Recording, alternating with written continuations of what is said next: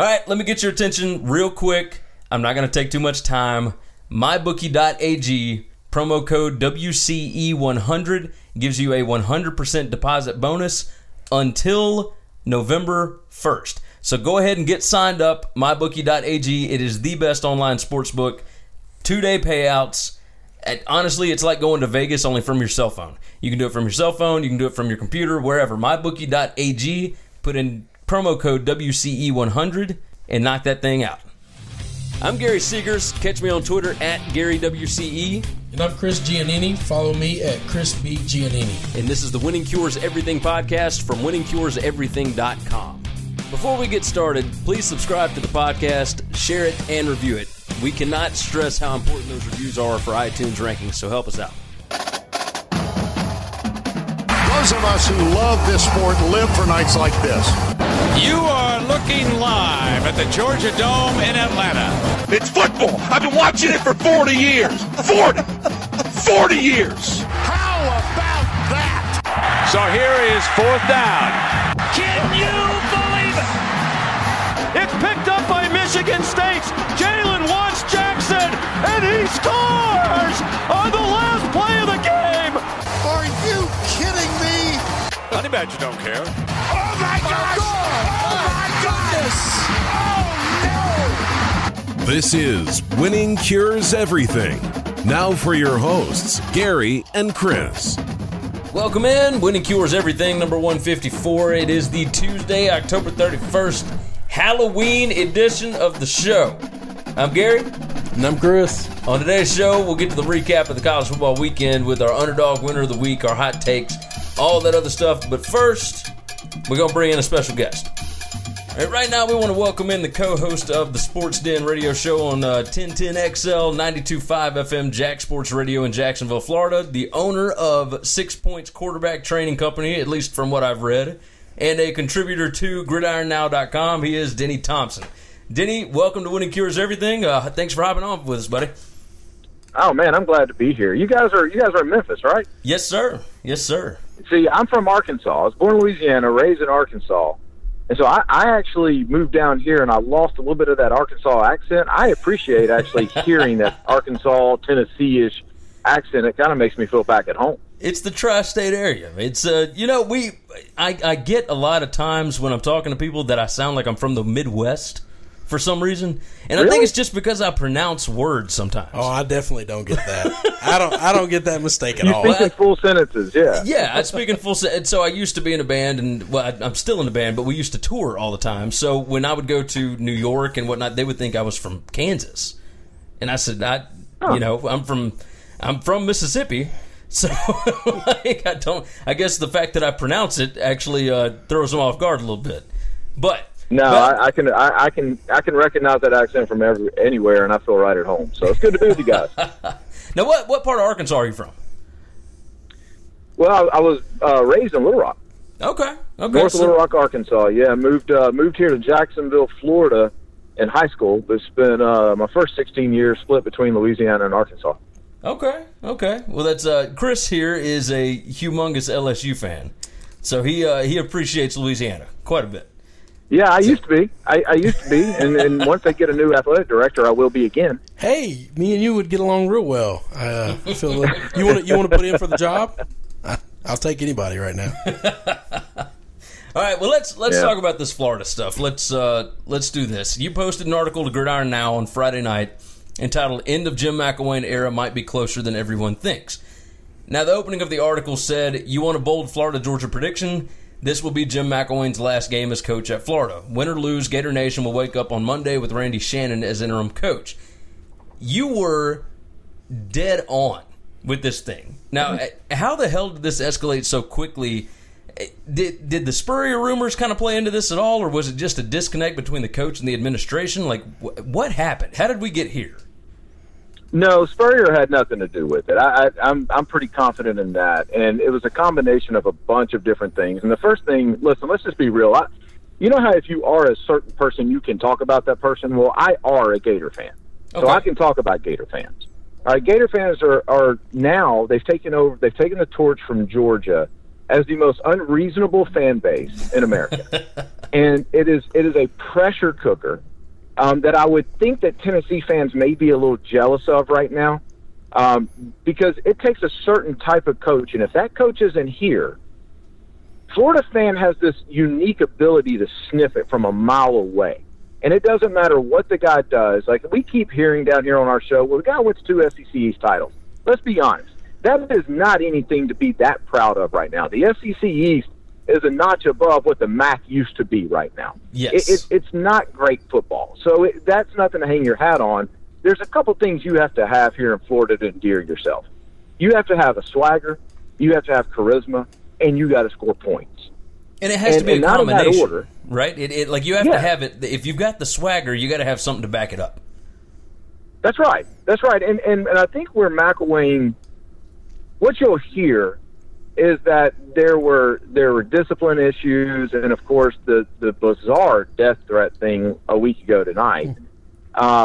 That was really odd. But what you'll hear is those are the reasons. The real reasons are Florida is this is going to sound weird, but Florida is a very educational institute. It is a research institute who football has helped. Florida State, my co-host, says this all the time. He played at Florida State. Florida State is a football school that helped it become a school. Florida is actually very good academically. Really hard to get into. What's that? Really, really hard to get into. It is very hard to get into, and when you start to have some of the issues that come in, and you start to have some of the donors, Florida's a very rich school. When you start to have some of the donors start to question things, that's what moves the needle. And if you go back and you look the last couple of years with the discipline issues, and you look at this past year with his name just escaped me, as of course it would, the Ohio State guy who got busted on Ohio State visit for marijuana.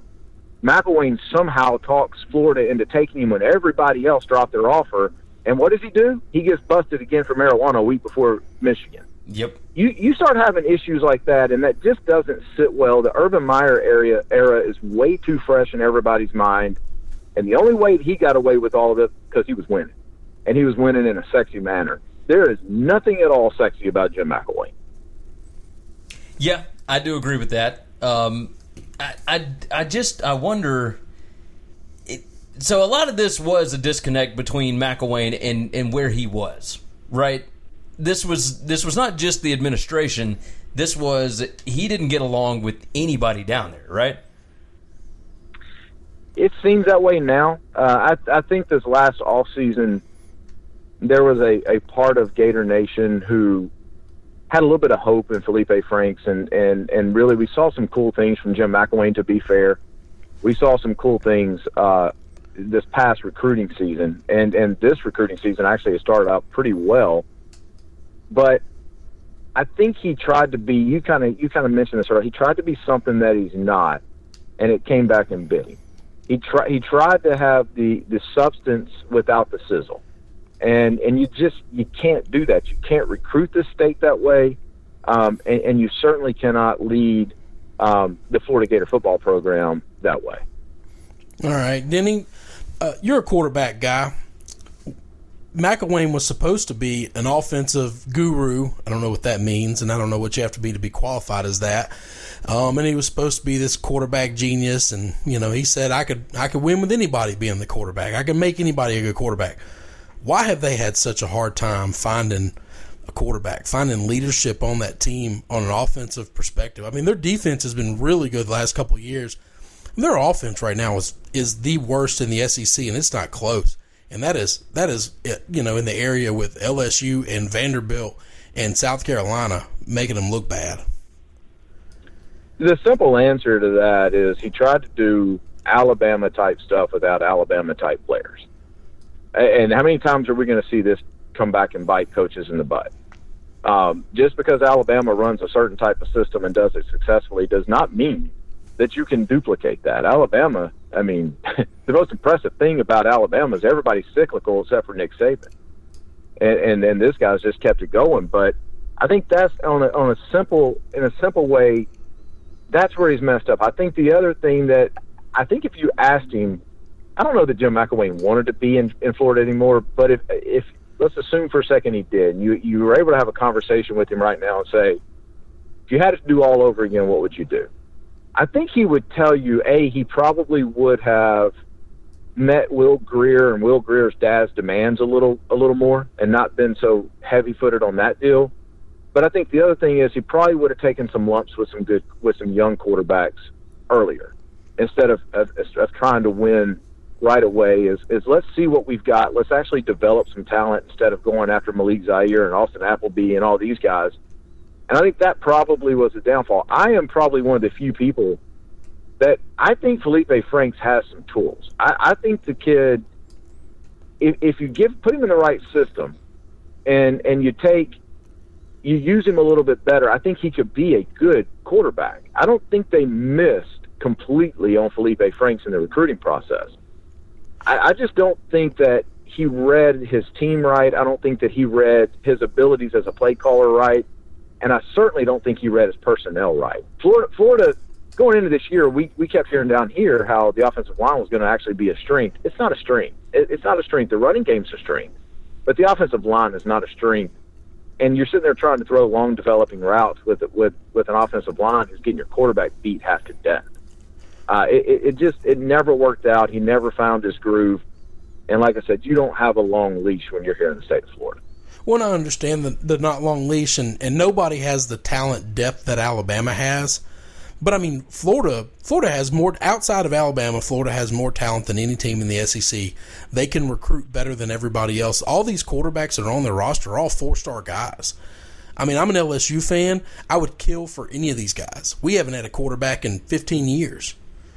You had Felipe Franks. Well, no, you're right. Well, that's – okay, he'd kill to have him back. I mean, that's the funny thing. I would love to have him back. Thing. Yeah, I mean, right now. He flipped Felipe Franks from LSU. Yeah, and I think you guys, you're right in that they have the recruiting base here. I mean, let's face it, in the state of Florida, it's hard to go to a high school game and not see 4 Division I kids. I'm very involved through my quarterback training in the high school and college realm, and there's so much talent here. It's almost embarrassing. But that doesn't necessarily mean that he recruited right. I think if I was looking at talent throughout the SEC, I'd probably place them 4th or 5th in the overall talent category. I think right now Florida, when you watch Florida, I think they look slow compared to past Florida teams. I think they're undersized. I think that for the most part they don't play with any type of swagger. At the beginning of the year, you know, the whole DBU thing and all that kind of stuff, you saw a little bit there. But outside of that, it is not the Florida teams that we're used to at all. And that's just not – that doesn't fly here. Well, at least under Muschamp, you saw the talent. You saw players. You saw intensity. You saw intensity for sure, and you never – like, it wasn't an issue on that part. Right now, it is definitely an issue because Georgia's got more talent. Bama's got more talent. LSU is comparable, although the lines are a little undersized right now. Auburn's got talent. Tennessee's, everybody in the SEC recruits. And if you get left behind a little bit, like McElwain has done, I think the biggest issue with these quarterbacks is what does it take to get the right mindset for these guys? Like with Felipe Franks, I don't think it's the tools. I think there's something going on up there that he hasn't been able to break through yet. So I was having this conversation yesterday with somebody and another radio program, and they asked me the same thing. And here's the best way that I can explain it from a quarterback perspective. You cannot go out and recruit the guy if you don't know what attributes the guy has to have. And right now, Florida does not have an offensive identity, and so it's a two-way street. If my kid is a 4 or 5 star quarterback, and right now, as it stands, Florida comes to me and says, we'd like to recruit your kid, I'm looking at my kid and saying, hell no. No. I don't even know what they do offensively. And I think that if you sat down and you said, what are the attributes that you're looking for in a quarterback, and you asked Joe McElwain that a year ago, I'm not sure that he was perfectly capable of spelling out those attributes. And so it's a two-way street. I think you have to understand what you want out of your quarterback and what system you are selling out to. Now you can make tweaks a la what Nick Saban has done the last couple of years. But for the most part, you got to understand exactly what you want out of your quarterback, and that quarterback has to understand exactly what he's coming there to do, and that's been the disconnect. Otherwise, what you're doing is you're going out and you're just simply trying to find the guy with the most arm talent. That's essentially what you're doing, and saying, hey, I can build him into our system. Well, if you don't know what the heck your system is, there's a huge disconnect there. Yeah. That's huge disconnect. Crazy and by the way, I think Tennessee has a similar thing going. Oh, absolutely. I think that's been big. Their big problem. There's no identity on that football team. I would agree with that, but what happened to him from Colorado State to there? I mean, I know that's the Mountain West and not the SEC, but he was able to take a school that didn't know how to score, and they scored a bunch. Like, what happened? Well, I think there's two things. One, you just said, is Colorado State, and there's not a ton of pressure. No pressure at all. Yeah, I mean that's like somebody texted us last night. We did a show last night with him being let go, and somebody texted us asking about Mike Bobo, and I'm like, are you serious? Like, you really think they're going to go back to Colorado State? Like, and when I was growing up, if a girl hurt me, I wouldn't date anybody in the same neighborhood. No, that's exactly right. No, I mean, there's no way. So I think that's the first thing, and I think there's so many success stories that get so well publicized of guys coming from that level that succeed in the Big Ten and even the SEC. I mean, look at Urban Meyer. But what people don't realize is so many of those guys fail. That's right. It's rare. And you can't. It's hard to draw up good football plays in the SEC, man. Those guys they're really stinking good, and the resources that they have, coaches for coaches and an analyst, and on top of that, you put in a kid that's 265 pounds and runs a 4.7. Man, you're gonna have to do more than scheme him up. You're gonna have to outcat him. Yep. And that's just what he wasn't able to do. Well, McElwain, and I don't remember this entirely, he fired a majority of his staff when he came from Colorado State down to Florida, didn't he? Yeah, he didn't bring him with him, yeah. So it leads you to believe that maybe it wasn't necessarily Mac that was doing all the winning out in Colorado State. It could have been some of the guys that were on the staff that helped him along, and the guys that he brought in down here were not up to snuff. So, but off of that, now to be fair, though, I don't think I would have done anything any differently. You mentioned that I own a quarterback training business, and we're very fortunate. I'm not a very good quarterback trainer. I just am able to pick really good players. Well, I'll put it that way. Okay. So we're very fortunate. We've got a ton of Division I players that we train. It takes a certain kind of cat to recruit Florida, and if you don't hire Florida guys, or at least guys who have recruited Florida before, you don't have a prayer in this state. And so I don't know that I would have done it any differently. Let's be honest about something. College football isn't about development anymore. Oh no, you can be the best position coach in the country if you can't recruit, and if you can't specifically recruit the state of Florida in the Southeast, you're not getting promoted. So I don't know that I would have done anything differently. So I hate to hop on the guy for that, but he did, and he's got Randy Shannon, who is a legend in South Florida recruiting and has recruited South Florida really well. I just don't think he's built for the Southeastern Conference. My prediction on Jim McElwain is he ends up at Oregon State, or he ends up somewhere else out there and goes and has a great career where he makes money that most of us can only dream of. And 10 years from now, we all go, well, daggum, Jim McElwain is in his 5th straight bowl game, and he's doing well. Good for him. Yeah, he'll pull a Dan Mullen, but somewhere with even less pressure. Right, exactly. All right, so bringing up Dan Mullen, Jeremy Foley, he had a habit of getting these searches done quickly, right? So it was guys that weren't normally at the top of the online lists. Urban Meyer resigns in 2010, and Will Muschamp's hired like 4 or 5 days later. Muschamp was fired midseason. McElwain's hired on December 4th. In 2010, the names were Dan Mullen, Charlie Strong, Bob Stoops, Petrino, whatever. 2014, it was Rich Rod and Fuente and Hugh Freeze, Mike Gundy, etc. The names right now are Chip Kelly, Dan Mullen, Scott Frost, and Mike Norvell. And we're hearing Dan Mullen a little bit. Who are the names that we're not hearing that we should pay attention to this go-round? Do we need to pay attention to who Florida can get on the cheap since they've got so many guys on the payroll right now already that they're trying to pay off, or is it something that they're just going to go pay the best guy and it doesn't matter what the money is? No, they're not paying. So Bob Stoops isn't enough. Bob Stoops' demands are crazy right now. Bob Stoops is wanting over $6 million. He's wanting $900,000 for one coordinator, $1.2 for the next coordinator. Ooh. Every single staff member over $500,000, an analyst for every single position. So he's wanting to recreate what Nick Saban has. Can Florida do it? Yes. They're not going to do it, and it's not even close. The Mike Norvell name is the hot name, and I think that Florida really likes him. I don't think they get him. I think at the end of it all, when the dust settles, I think he ends up at Arkansas. I agree. I called that in July. We think that too. That's because I work at the University of Memphis, so I'm up there all the time.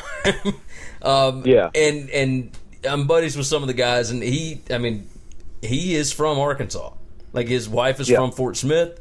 Like they are, and I believe that Florida is a better job than Arkansas, but I don't know that they go after Norvell as much as probably Scott Frost, because Frost has already shown he can recruit down there.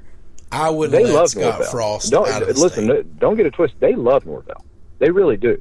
I don't blame them. But what they're not going to do is they're not going to get in a bidding war for anybody, including Scott Frost. They've got a budget in mind. They're going to stick to that budget. Scott Frost, they like Scott Frost. I don't see that happening. I wouldn't be surprised if it did. I actually would be very surprised if Dan Mullen was the guy. The name I'm going to give you is, if I was a betting man, and I'm not, but if I was a betting man, I would bet that this is the guy that December, right, a week before early signing day, you're going to hear announced, and that's Willie Taggart. I think Willie Taggart is the name to keep an eye on. All right? So what's the deal with Taggart? Like, he just moved out to Oregon. 1 year at Oregon, he's gone. I mean, I could see it mainly because he's from Florida. He was born in Florida. He played high school football down there, right? And he showed that he can recruit, at South Florida. He built that thing into what it is now. But I mean, you take a Power 5 job, and then I don't know that he wants to turn into Lane Kiffin here. So here's the deal: is Willie Taggart recently lost his dad. Okay, his family's still down here in Florida. Willie Taggart is a disciplinarian. Yes. Florida, that is very high on their list right now. They'll tell you it's the highest on their list, but I'm going to tell you where Willie Taggart makes sense. His buyout number at Oregon is only $3 million. So that's not bad. There's a guy at Florida that can stroke that check no problem. A booster that, okay, cool, let's go buy him out. The bigger thing is he's not going to cost you $4 million a year. And you're getting a guy who's got the right inroads with high school coaches. He's very well respected in this area. And you're getting a guy who's got assistant coaches who are used to the game in Florida. Is it a splash hire? Absolutely not. Are Florida fans going to love it? No, they're not. But it makes a lot of sense. And it's a name that through our sources, the same sources that gave me enough confidence to write that column on Friday, through our sources, there's already been talks.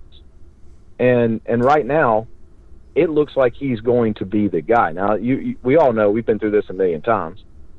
A lot can change. But it makes a whole lot of sense. The other thing about Willie Taggart that I think people need to understand is Willie Taggart would be almost like an image changer for Florida. Florida has this whole image issue about hiring African-American coaches. That needs to change. And Willie Taggart is more than qualified for the job. It's not going to beat Charlie Strong, because Charlie Strong he gives guys way too many chances, and they're not going to take that guy again. So if you can package up a coach and you can bring him here for $3 million, you can pay him 2.7 plus incentives, and you don't have to extend him the very next year to 4.5, because that's where these coaches are getting you. If you can bring that guy there and he's a disciplinarian and he can recruit the state of Florida, I think that's the realm that Florida wants to live in right now. I think that's their world. I don't think that they're going for, Bob Stoops or the next sexy hire. And Chip Kelly, there is not a chance. They are not bringing in Chip Kelly. No, and absolutely if there's an SEC school right now that brings in Chip Kelly, they deserve to go on probation after what's going on at Ole Miss. You do not invite the NCAA to your school right now. You got too much to hide. Every single one of you jokers do. Agreed. Although I think Tennessee at this point would bring about just about anybody in there other than Butch Jones. Well, yeah, I mean, if you're talking Tennessee interesting right now because I don't understand what they're doing. Like, if you know, so I wrote an article on our website about this and the multiple reasons why he has not been fired yet. I don't think that Curry had a plan yet. Like, I think with Florida, I think they had a plan of what they want to do, right? So you're telling me it could be Taggart, that they've already had contact and all that. I think they knew what they wanted to do. I don't think Tennessee has a clue. Like, I think it's kind of the same thing with LSU, where they end up hiring Ed Orgeron. They thought they had Jimbo Fisher. But other than that, they've got nothing. So There's don't make that move without a plan. Yeah. Educate me on something then. Okay. Because we're actually probably going to talk about this on our show tonight. Okay. I got all over Georgia when they fired Mark Richt. I got all over LSU when they fired Les Miles. The reason why I got all over them is because they were firing guys who had won 70-75% of their games. And neither one of them at that time had a plan. Now, it looks like Georgia's plan worked out. And I am a big, you don't fire a coach if you're sure you can't hire one better. That's right. Would it be that hard to replace him in Tennessee? I mean, isn't there a whole pool of 20 or 25 guys that you can look at and go, I'm pretty damn sure that he's better off than Butch Jones? Oh, no. You're not firing a legend. You're not firing Phil Fulmer. No, you're right. No, I think they can fire him and replace him in a second with somebody better than him. Where we're figuring out, and with our connections to Tennessee and what we're hearing is just everybody wants something different, and nobody really is on the same page about what to do at all. A lot of people want Petrino. A lot of people want to try and go after Chip Kelly. Some guys want to try and give Bob Stoops everything he wants. Mike Norvell is a big name on that list because he has gone into the Knoxville area and he has taken kids from Memphis. He knows how to recruit Tennessee. Yeah. I mean, that everybody wants something different, and I don't know that there is a single booster there that can swing the hammer to say, this is who we want, and this is what we're wanting, other than the Haslams, and they want Gruden. Yeah, they're convinced they can get John Gruden. Yeah. and that's just not... As a diehard Florida fan who has gotten to the point where I used to despise Tennessee and now I just feel sorry for him, I'm going to beg you guys to please hire John Gruden. Oh, me too. Hang on now. Listen, me and you are on that same boat, all right? I don't think that Gruden's that impressive. I want them to hire him for one reason only. I love Monday Night Football, and he ruins Monday Night Football. He is the worst color analyst on the planet, and he's making $6 million for a company that's hemorrhaging money. He's their highest paid person, and he's atrocious. He's terrible. Yeah, I don't get the whole Gruden thing. And by the way, Fuentes at Virginia Tech has already turned down Florida as well. He's staying at Va Tech. He's not leaving Va Tech. So I don't think there's anything anybody can do there. I mean, Norvell being that close to the situation, does he really want to go there? Nope. You know, the other name that I think, the Iowa State guy, is it Matt Campbell? Yeah, Matt Campbell. I mean, he's going to get picked up by somebody. Does this guy get any run in Tennessee? I mean, his buyout is almost $10 million. But I will tell you this: I know the Haslams. The Haslams don't care. Jimmy Haslam does not care. He loves volunteer football, and he wants to. He is sick of this. He owns the Browns. He can't handle both his teams being garbage.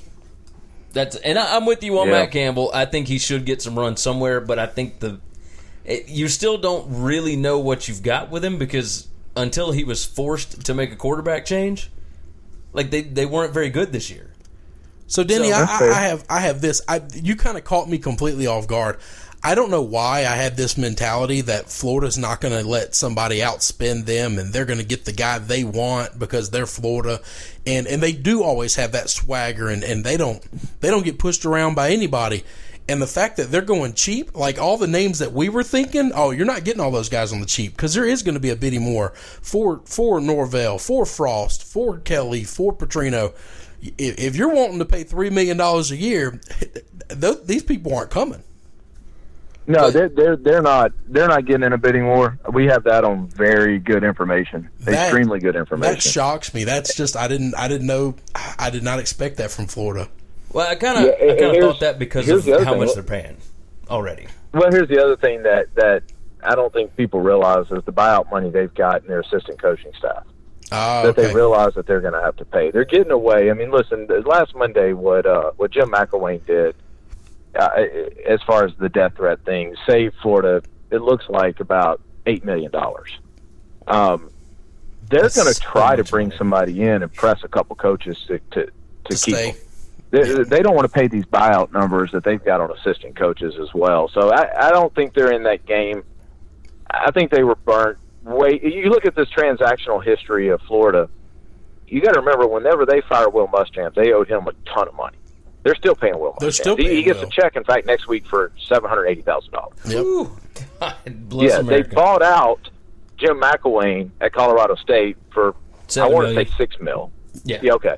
7. Then they paid Jim McElwain for 3 years, and now they're paying his buyout as well. Yeah. They're not getting in a bidding war. Bob Petrino, I love the guy, and I think, listen, I think as long as you just keep him away from blonde-headed women, he's fine. Too many, tough to do. Too many of those in Florida.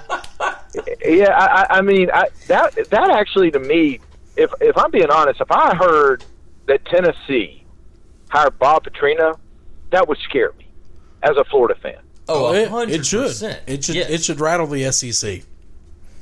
100%. Yeah, because he's petty now. He's going to come in with a vengeance, and what he had going at Arkansas was rolling before he went for the joyride was nasty. I mean, Arkansas was on track to be, what Auburn ended up being. Yep.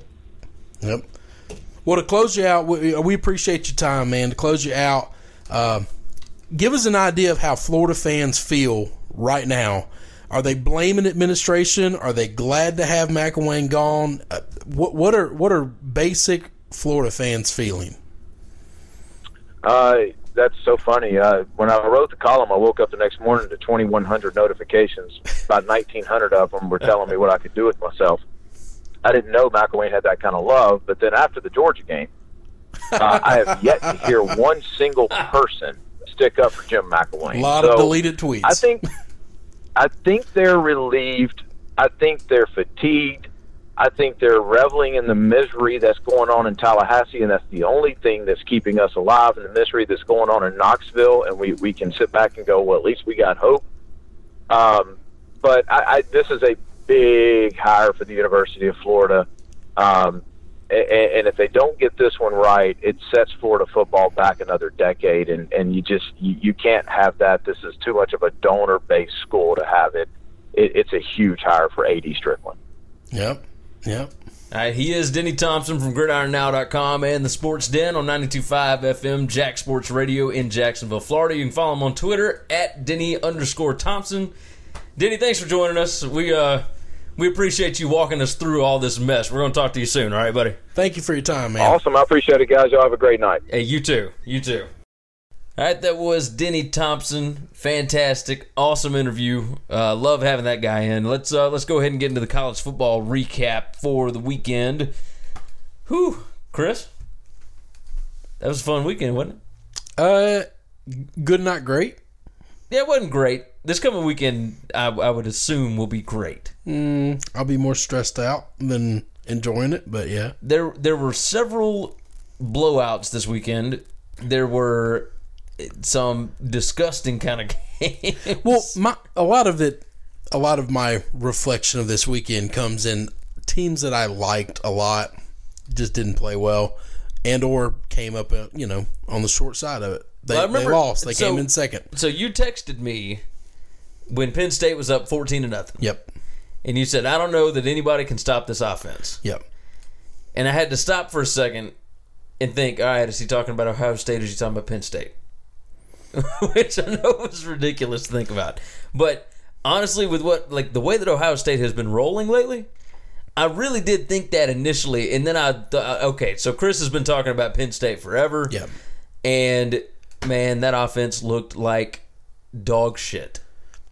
Like, look, Saquon Barkley had one run for 36 yards, had 20 carries for 8 yards the rest of the way. Now, he had a big-ass kick return and all this kind of stuff, but, you know, just so that everybody knows, we're talking about Penn State, Ohio State, just right off the bat. So Ohio State made it their mission to not let Barkley beat them. Yeah. After the kick return, which I was counting that as, I don't know that they can stop this. When I say they can't stop this offense, I didn't think they could stop him. Yeah. Because he had the kick return, and then they had the drive for a score. They got a turnover on Ohio State, a drive for the score. You would immediately text me back, well, they don't have any yards of offense. Well, that's because they got turnovers. Like, you can't fault them for that. They're driving and they're scoring every time they touch the ball at that moment in time. Ohio State, they jumped up 21-3 on Ohio State like super fast. After that, Ohio State made it their mission that we're not going to let Barkley beat us. Man, they did that weird pooch kick every time they kicked off, which is smart. We're going to give you ball on the 35, 40-yard line, but we're going to let some fat linebacker catch the ball. Yeah. Some fullback is going to catch the ball. We're not going to let Barkley catch it. That's the only way that y'all will be able to beat us. Yeah, but you're going to have the ball on the 40. Yeah, but you're not gonna score. You're not gonna have the ball on like your own 20, and that was smart. It was really smart. And then they just sold out, and they said, "Let somebody else beat us." And for most of the game, Penn State did that. For most of the game, Penn State controlled the game. Ohio State got a lot of yardage that added up to nothing. They turned the ball over a couple of times, and they made a great drive at the end of the game and a great play at the end of the game to win the game. But the first time they took the lead was at the very end of the game. My stat of the week. I told you about JT Barrett still being in the Heisman conversation. This game absolutely put him in that. 33 out of 39, 328 yards, 4 touchdowns. And then he had 17 carries for 95 yards. He accounted for 80% of their offense. Oh, but he had to. He had to. No, he had to. He's their guy. Well, it's not that he's their guy. He is. They could not run the ball. No, that's what I'm saying. Like they didn't have, and normally that's not Ohio State football. Ohio State football is play great defense, run the football, control the line of scrimmage. Dobbins had 80 yards, 77 yards, whatever it was. But it came, there were bursts, but there was no continuity. Yep. You know, it wasn't like a methodical thing where he's picking up 5 yards every carry. No.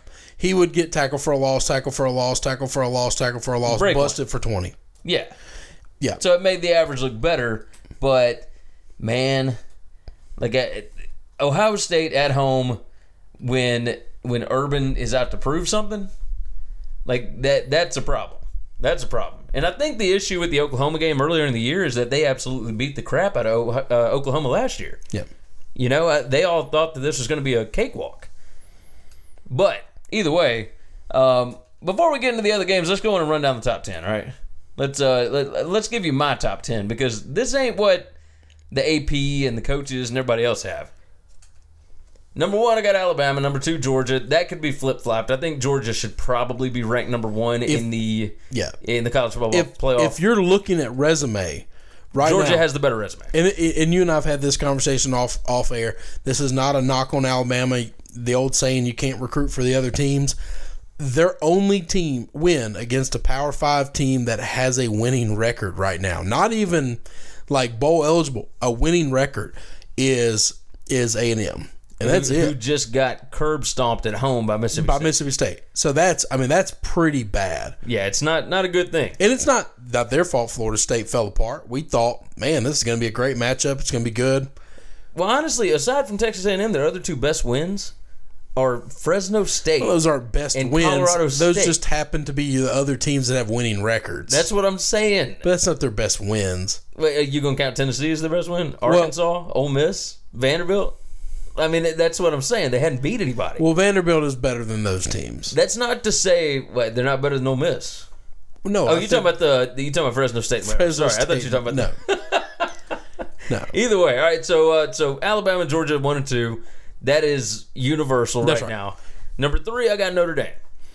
I completely agree with that. Number 4, I put Ohio State here. I think I might have been a prisoner of the moment here because I think Clemson has better wins than Ohio State. But that Ohio State win over Penn State is massive. But other than that, they haven't beat anybody else. And they took a miracle last-second thing to win this one. So 4, I've got Ohio State. Number 5, Clemson. Clemson's their wins don't look as good now as they did. Louisville's 5-4. Now the Virginia Tech win, that's still a humongous win. So I'll put that up there. Well, we'll judge Clemson after this weekend also, because they're going to get a big test. They got to go on the road to NC State that just lost a pretty bad game to Notre Dame, and then their best win, quote unquote, against Va Tech is going to be tested at Miami, who you have pretty damn far down.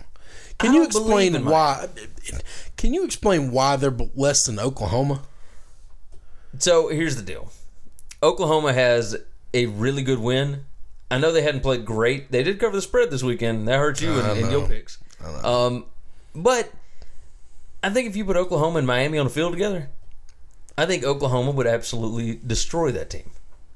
I think they'd kill Miami right now. But that's not how we've ranked the whole season. I know the whole season. Historically, I've been going by we never do the if they play each other. This is what I think would happen.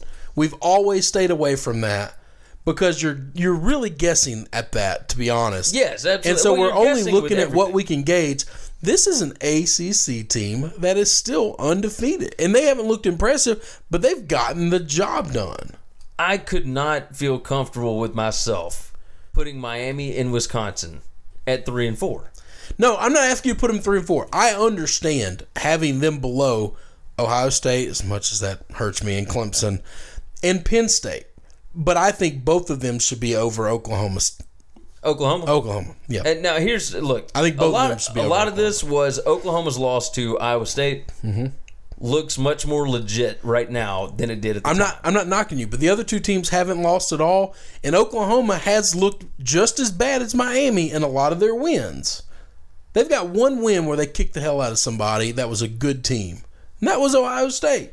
Yeah. Other than that, they have looked pretty mediocre in most of their games. If Miami, here's the good thing about all this. It's going to work gets itself to play itself out. Miami gets to play Virginia Tech. They get to play Notre Dame. So if they win those games, absolutely they'll be way up there. But right now, look, they almost got beat by a North Carolina team. But hang on, you give teams that you want. This is where I want you to be consistent, because you know that's all I care about. It's not just that game. It is. You'll give a team a pass for being vanilla that you like. But a team that you are kind of not feeling, like you had the conversation, Va Tech wasn't showing anything. They were preparing for the Miami game. How the hell do you think Miami wasn't doing the same thing? You know what? You got a damn good point. The argument has to be, all I like in this world is consistency. If the argument is good for one team and the exact same thing happened to another team, it has to be good for them. That's why I don't like Miami being at 8. Now Wisconsin, I'll almost give you, and you know how much I love the Badgers. You know that's one of my favorite teams in the Big Ten to pull for. But I understand they really haven't played anybody, and it's not their fault. But here's the deal, right? So Miami, since that 31-6 blowout at Duke, they beat Florida State 24-20. That's a rivalry game. They beat Georgia Tech 25-24. Georgia Tech's a pretty good football team. Georgia Tech's a hard team to play. Syracuse, they beat 27-19. They beat Clemson. And then at North Carolina 24-19. Now the other North Carolina games, like I think I was just so out on how poor they looked against North Carolina. Yeah, but they weren't trying to show anything. They're getting ready for Va Tech, baby. They got Va Tech and Notre Dame coming back to back. All right, so listen to North Carolina's losses, right? Well, no. North Carolina is terrible. That would be like running down Ole Miss's losses. Nobody's trying to say they're good. True. Like, nobody cares. They were not trying to show anything. That's exactly what you told me when you talked about Virginia Tech and their last game. They're being vanilla. They're preparing for Miami. They don't care about this game. But they still beat Duke 24-3. You know, I mean, at that point, you just don't let North Carolina score, which I know is kind of difficult against Larry Fedora, but like other teams were able to do it. And I guess you also have to see North Carolina's desperate. I mean, they're literally throwing everything out there. Duke is not. Duke's trying to play to win something, and if they get beat, they get beat. The other team is just desperate. Yeah. Anyway, it might all look. Vatek could come in and kick Miami's ass, and then it's all over with, and it doesn't matter. All right, so number 6, Penn State. I've got them right above Oklahoma. Oklahoma 7, 8 Miami, 9 Wisconsin, 10. I left TCU up there because I think the Iowa State thing is real. I love Matt Campbell. Like I said it before the season started, I thought he was going to have a good year. No, you. I didn't know it was going to be this good. No. Who do they play? They have West Virginia at Morgantown. Now, I don't like going to Morgantown. That's a tough place to play. Yeah. But listen, man, if they got a chance at hang on. 9 wins here. They're 6-2 right now. The road to the Big 12 goes through Ames. How crazy? Because they have the tiebreaker with Iowa or with Oklahoma. How bananas is that? They got the tiebreaker with TCU too. Now oh no, you're right.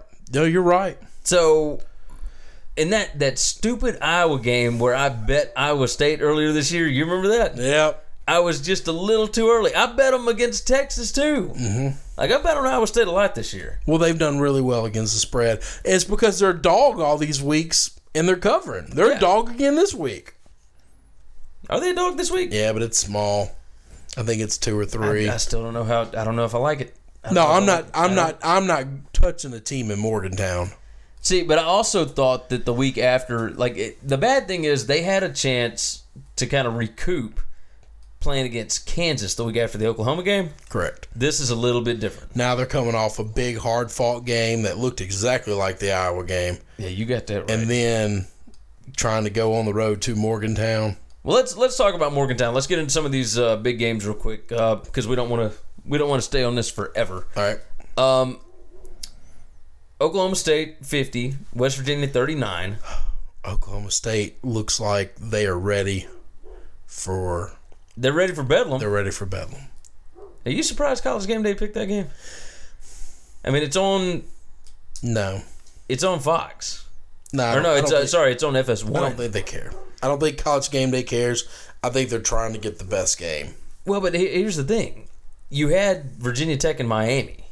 That's the ABC game. You got a chance to go to Miami. But they don't care about that. I think they want to go to the best game. And going to Miami, this is really strange. A lot of people are not. Miami is not a college football town. Yeah, it's just not. It's one of the greatest party cities in the country. It's not a college football town. I think even their fans think that they might be a fraud. I know you were talking about giving them props and everything, but a lot of that is now. I am biased. I like Mark Richt, and I want to see them do well.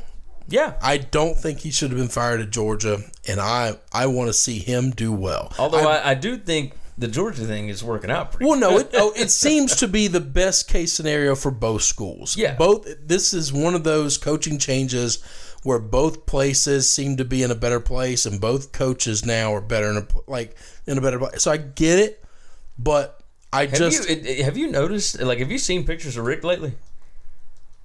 He's put on a few pounds. Oh, he's happy. I think he's happy. He's getting paid. He's eating more. I think he feels good. I'm going to bet in Georgia he didn't eat well. No, I'm going to bet he was so stressed because the pressure cooker that Athens is that, I absolutely think it wasn't because he was on this great diet. I think he didn't eat. But he looked like 10 years older. Now he's gotten to Miami, man. He's lounging on the beach in his off time. But either way, so at West Virginia, I took West Virginia plus 7.5. I don't think that was one of my picks, was it? No, that wasn't one of your. So I put a little bit on it just because I thought, all right, 7.5. And it's a morning game in Morgantown. We'll see. And they got it close. I mean, 50-39. That's it was 11 points, and I needed it to be 7. But that's right. But man, they could not stop Oklahoma State. Oklahoma State, Mason Rudolph. When he's on, he is on. Gundy has that team ready to play. Yeah, he really does. What do you think about West Virginia now? Still a pretty good football team? No, Just no they're defense? they're still a good football team. They're not going to stop anybody. They're still a good football team. I'm curious to see how Iowa State does defensively. Do they have an answer for career? Well, let's go on and talk about that game. Number 4 TCU at number 25 Iowa State. Iowa State wins 14-7. Most interesting thing out of this whole game to me is that TCU did not score a single offensive point. Is Iowa State's defense really that good, or was Kenny Hill just shrinking under the pressure? Well, but I don't know that Kenny Hill was shrinking under the pressure. I mean, Kenny Hill's gone, golly, like 4 or 5 games without an interception until this game. I mean, he hadn't turned the ball over at all. He is playing management football. He's not Heisman Trophy hopeful. He's not an elite talent, but he's done what he is supposed to do when he has a great defense. So I don't know that he's shrinking. As you know, he was never standing real tall to begin with. That's what I'm trying to figure out is where is Iowa State's defense in this, and where is TCU's offense in this? I will tell you this: TCU's defense did exactly what I thought they would do. Man, they held Iowa State to nothing. Yeah. Iowa State scored that last touchdown late in the fourth quarter. It was 7-7. No. It was 14-0 for a while. Did you watch this game? Not a lot. It was all on 2:30. No, it was. I was on the pack. I was on the Penn State game the entire time. I did not turn that off. It was fantastic. The whole game, and I ended up watching. I was following the score. It may have been 7-7. Now that I'm thinking about it, no. It was 14-0. I think at the half. You're right. It was 14. They scored the first. Yeah. Yeah. Right. And they had a chance. They had a chance to kick to make it 17-7, and they missed a field goal. But regardless, they played pretty damn well against Iowa State's offense. And I mean, look, when your defense holds a team to 14 points that normally scores, upper 30s, 40s. Like, you should be able to win that football game. Oh, TCU's defense is legit. Yeah, I mean, that defense is they're super up there. legit. They're up there as one of the best defenses in the country. Number 14, NC State scored 14 points. Number 9, Notre Dame, 35 points. We were so far off on this game. I felt so good about it too. We're giving Notre Dame very little credit all season, and a lot of that with me. You know that I use a lot of emotion in these things, and I just don't like Brian Kelly. It's not a knock on his coaching ability. It has nothing to do with that. He's just an ass. He's got this team rolling, and I'll tell you this: I don't know that they're going to lose this year until the playoffs. I didn't think at all. When I looked at the slate of teams that they were going to have to play, I thought there's no way they run this table. And then when they had they barely beaten NC State and they gave them a fight, I'm like, oh, no, Then they still got Miami to go. Miami's going to fight them hard. Then they still got to play Stanford, You know what I was surprised by? I think they're Ryan Finley threw his first interception in like 300 and something passes. Yes. And NC State was number 1 in the country at not turning the football over, and Notre Dame was able to make them turn the football over. Now, they do play Wake Forest and Miami. Notre Dame does. Yep. And that's the second team in the least amount of turnovers in the country. So, a lot of that, I will tell you, a lot of NC State turning the ball over there is they haven't had to throw on anybody. They haven't had to make they haven't been behind. Their defense has kept them so close in the games. They've never lost control to where they had to throw.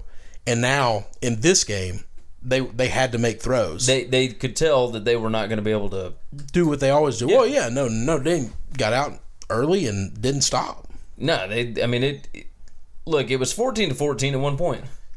And then Notre Dame scored, and then they created a turnover, and then they scored again. And there was just nothing you could do at that point. No.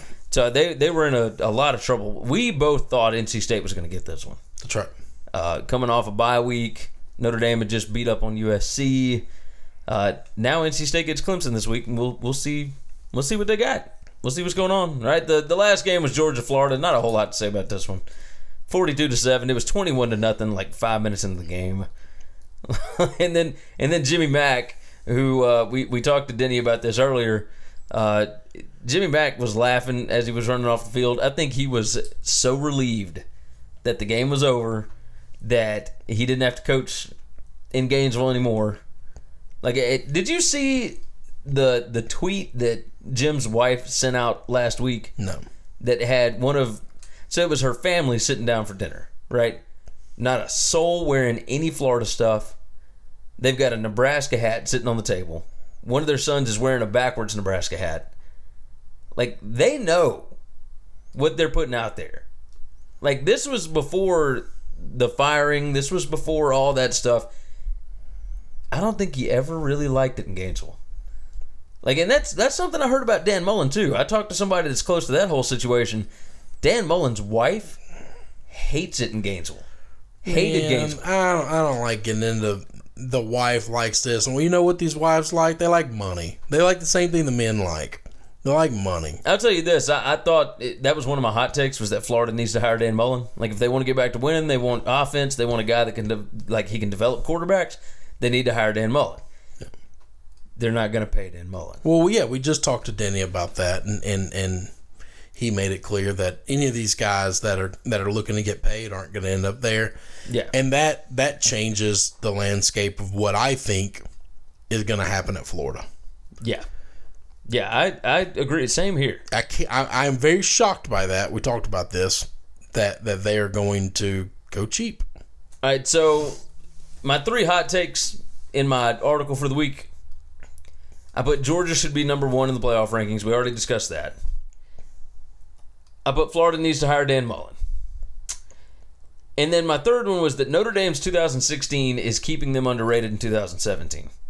So we just kind of talked about Notre Dame a little bit. Let's talk about that just a touch. They went 4-8 last year.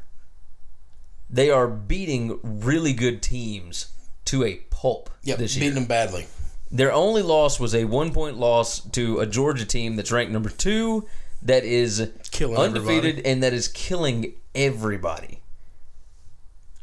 Is their 2016 possibly going to keep them from getting into the college football playoff?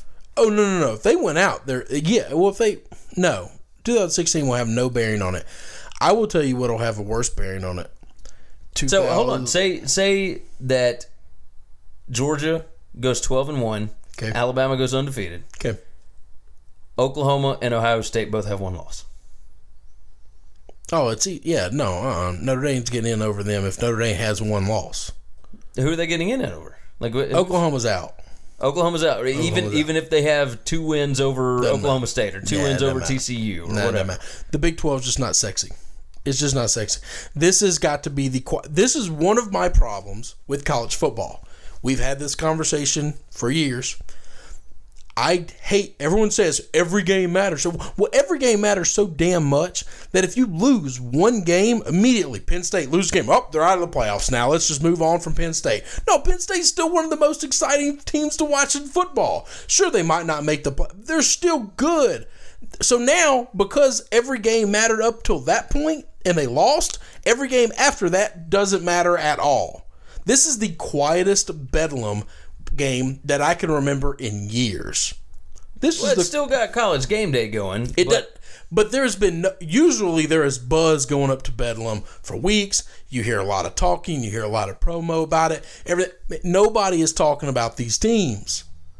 They're just not. Everybody is still talking about, and not rightfully so.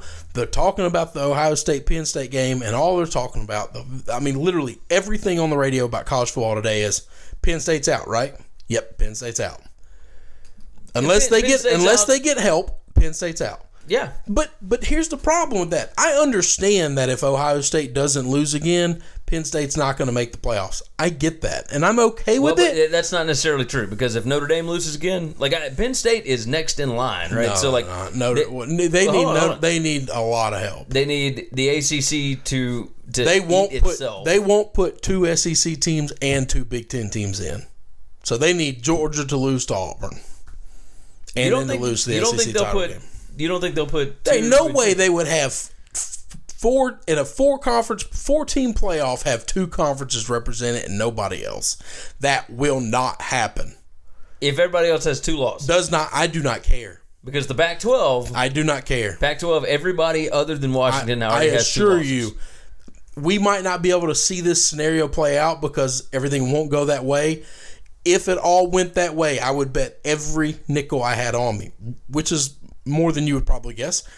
And I would promise you, our college football playoffs would not consist of 2 conferences. There's no possible way they would allow that to happen. So, all right, so let's look at it this way. Say NC State beats Clemson this weekend. Okay. Notre Dame beats Miami. Okay. Notre Dame loses to Stanford. Okay. Washington loses to Washington State or Stanford or whoever. You got all 2 lost teams in the Pac-12. Everybody's got 2 losses, and Georgia's got 1 loss, Penn State's got 1 loss, Ohio State's got 1 loss, and Alabama's undefeated. Notre Dame with 2 losses gets in. Over who? Penn State. Or Georgia. I don't know. One of those 2 teams are going to get kicked out. Probably Penn State. It would be Penn State because they wouldn't kick Georgia out if they're going to let Notre Dame in. Yeah, because because they beat them. Yeah. Yeah. But that would I promise you, a 2-loss team will get in over 2 conferences dominating this. This is about money. This is about revenue. We talked about this. I think they already have an idea of who they want in. And all they have to do now is just let it play out and then make the arguments that they think justify it. That's it. They can argue both sides of the coin. Last year, they probably should have let Penn State in. Based on what happened, Penn State beat Ohio State straight up. Yes, they had the extra loss, but they beat Ohio State straight up. And then they won the Big Ten championship. Yeah. But they wanted Ohio State in, so they made the argument for Ohio State to get in. What you want, you can get. You just have to spin it however the hell you want to spin it. All you got to do is find a way to justify it. Once you justify it, then you're all good. Yeah. Everything's good. And I don't even think they have to do that. They're the committee. They just do what they want. And then they say, go kick rocks. This is the teams that we think are in. You didn't want us making the decision, pick somebody else to be in the committee. Let's talk about this underdog win of the week. Okay. I like doing this now. I'm going to start doing this every week. Did this game surprise you at all? You would think it would be Iowa State, right? Because they were 7-point underdogs and all this. I took Houston over South Florida. Houston scored at the end of the game with 11 seconds left to win at South Florida. That's what makes it so big. They did it on the road against a South Florida team that's kind of been kicking the shit out of people. Yeah. It's the first game that South Florida hasn't scored 30 points in what do they say, like 37 straight games? And that is not what we expect from Houston to play defense. No. Not when Memphis went into their place and put 42 on them in the second half. Everybody scored on them. Yeah. I think there's been 1 or 2 games where Tulsa put 45 on them. Yeah, low. SMU put some points on them. Houston beat SMU, but even still. South Florida, they need a miracle to get into the AAC championship. No, they don't need a miracle. All they got to do is beat UCF because then they'll both have 1 loss in conference. They're both in the same division. Yeah, I knew they're in the same division. All they got to do is beat UCF at the end of the year. But do you see that happening? The game's in Orlando. Like it's at Scott Frost's house. I don't see Scott Frost losing at all. And I think whoever he has to play, and whoever gets stuck playing him in the New Year's Six Bowl, I think they're going to be in a lot of trouble unless Scott Frost takes a job between them. No, you're right. Let me asterisk that. Unless he has a job, then we're having a different conversation. But if he's going to be the guy at Central Florida next year too, yeah, he is beaten. Good luck. Whoever gets left off the college football playoff, you don't want to be the short straw. All right, we'll talk about a couple more games and then wrap this thing up. Let's go ahead and discuss, I could say Memphis-Tulane, just because they're local, but Memphis absolutely, they beat the crap out of Tulane. Holy God, 56-26 on that. How do you feel about the Mississippi State-Texas A&M game? 35-14, Bulldogs win.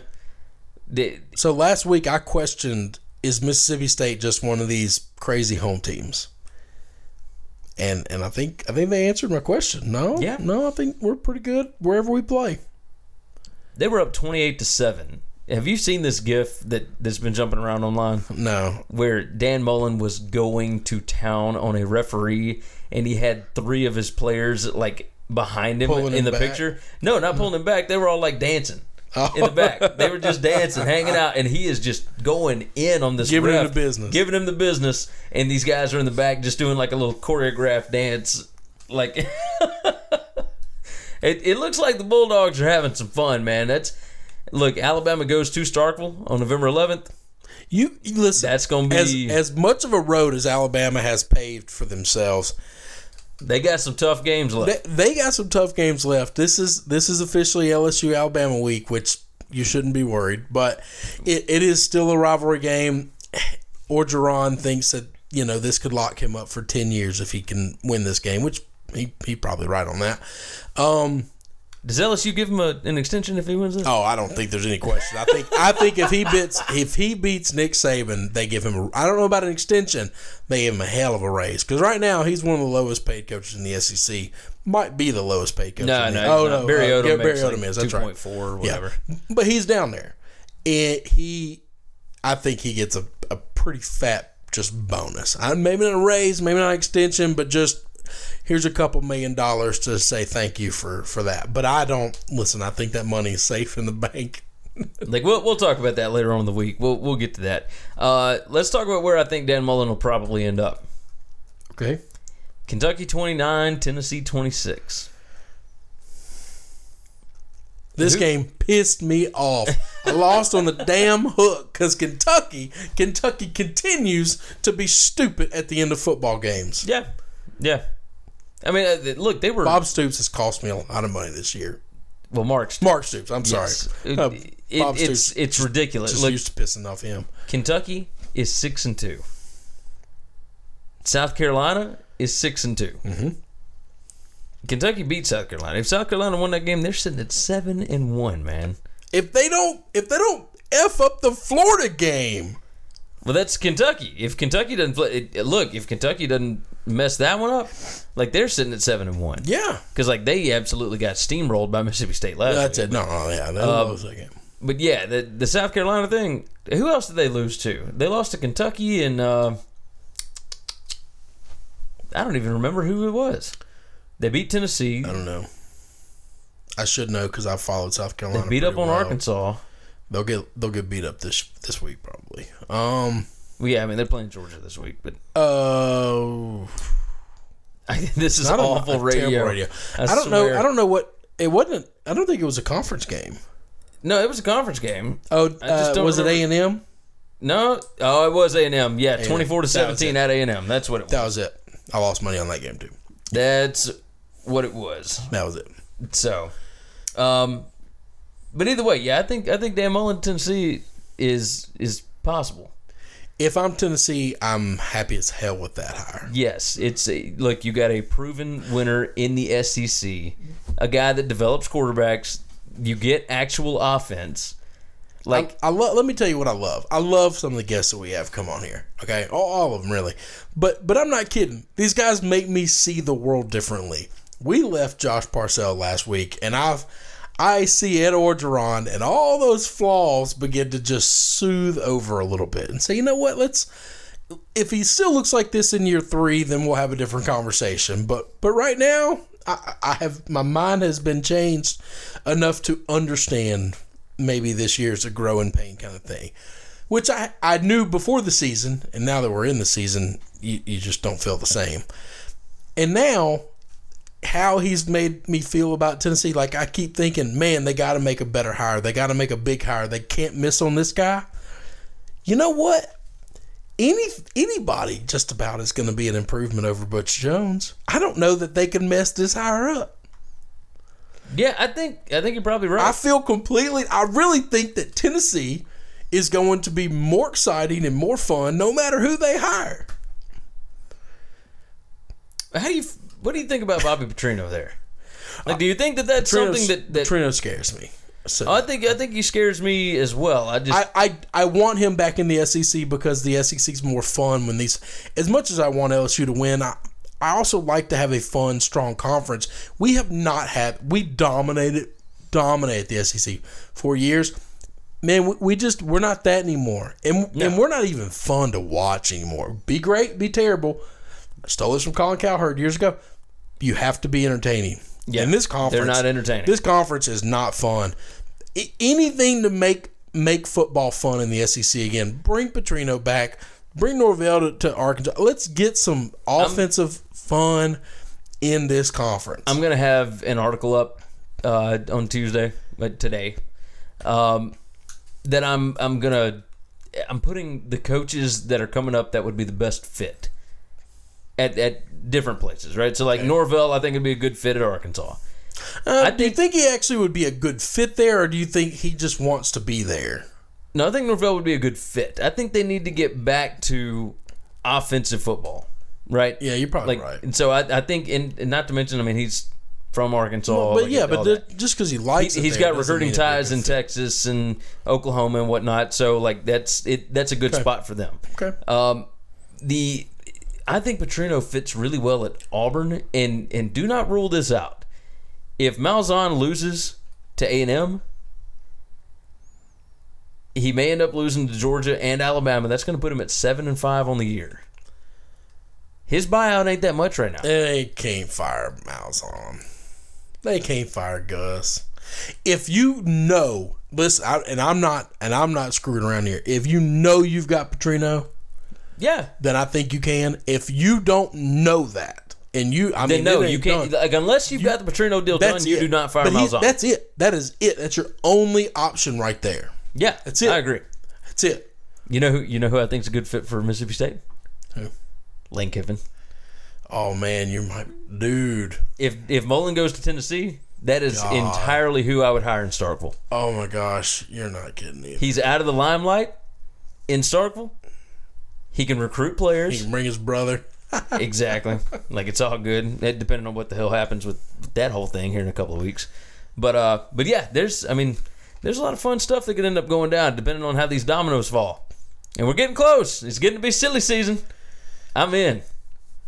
I'm excited to see where Scott Frost goes because I think he's special. You're not 100% sold. I'm not completely sold because I saw what UCF was before that last season of O'Leary, and I think that he and the players had just completely bottomed out because they went 9-4 the year before they went 0 and whatever. Like, and then they won the Fiesta Bowl the year before that. So like they went 12-1 with Blake Bortles or whatever, 12-1, 13-1, whatever the hell it was. So they went 12-1, 13-1, and then went 9-4, and then went 0-4. And then Scott Frost comes in with all that talent, all these guys that have won before, and took them to 6-7. And everybody's like, oh my gosh! And I was in on it too. I said, man, he took a team that went 0-4 the year before. Here's the problem: if he ends up in Nebraska, I don't know that you can recruit in Nebraska anymore. I don't think you have to be able to recruit nationally, and I don't know that Frost has enough ties everywhere to be able to do that. Although I will say this, he spent a lot of time at Oregon, and he spent a lot of time at Florida. In Florida, not a lot, but 2 years. But he's already established recruiting grounds. Can you get those kids to leave Oregon and Florida to go to Nebraska? It's not what it used to be. No, we're going to catch crap from Nebraska people, but that's not what it used to be, man. No, it's not at all what it used to be. And then you get to go into the Big Ten where, yeah, congratulations. Here's Michigan, here's Penn State, here's Ohio State, here's Wisconsin. I read a really interesting article / tweets, whatever, about the fact that Nebraska is not good has to do with the North Dakota schools. Being so good? Well, not just being good, but like being able to offer scholarships and whatnot. Because in the 90s, 80s, 90s and whatnot, they were able to take preferred walk-ons, and it was these big hog molly, the big dudes, and all those guys are getting scholarships and whatnot and going to, North Dakota State, North Dakota, South Dakota State, all this. Like, all those guys used to go to Nebraska, and now they don't, and that's a big problem because everybody's kind of on the same playing field now, and once everybody got on the same playing field, like, it became tough for teams like Tennessee, like Nebraska, like all that. It completely changed. So, all right, look, let's hop out of here. We will be back on Wednesday with Keith Easterwood. It's time for the rundown. Remember, check out winningcureseverything.com. You can give us a like on Facebook, facebook.com/winningcureseverything. You can follow us on Twitter @winningcures. You can follow myself @GaryWCE. You can follow me at Chris B. Giannini, ChrisBGiannini. You can also email the show, that's winningcureseverything@gmail.com. And we now have a voicemail line. That number is 551-226-9899.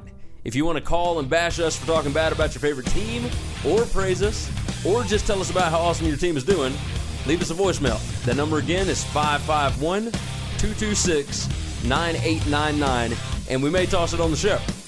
Thank you for supporting this show, and until next time, have a good one, guys. Hey, don't forget, subscribe to the Winning Cures Everything podcast on iTunes and make sure you leave a review. For every 25 written 5-star reviews we get on iTunes, we are donating to St. Jude's Children's Hospital and Le Bonheur Children's Hospital in Memphis, Tennessee. So subscribe and review on iTunes, SoundCloud, Google Play, and all your favorite podcast apps. Remember, the Winning Cures Everything podcast.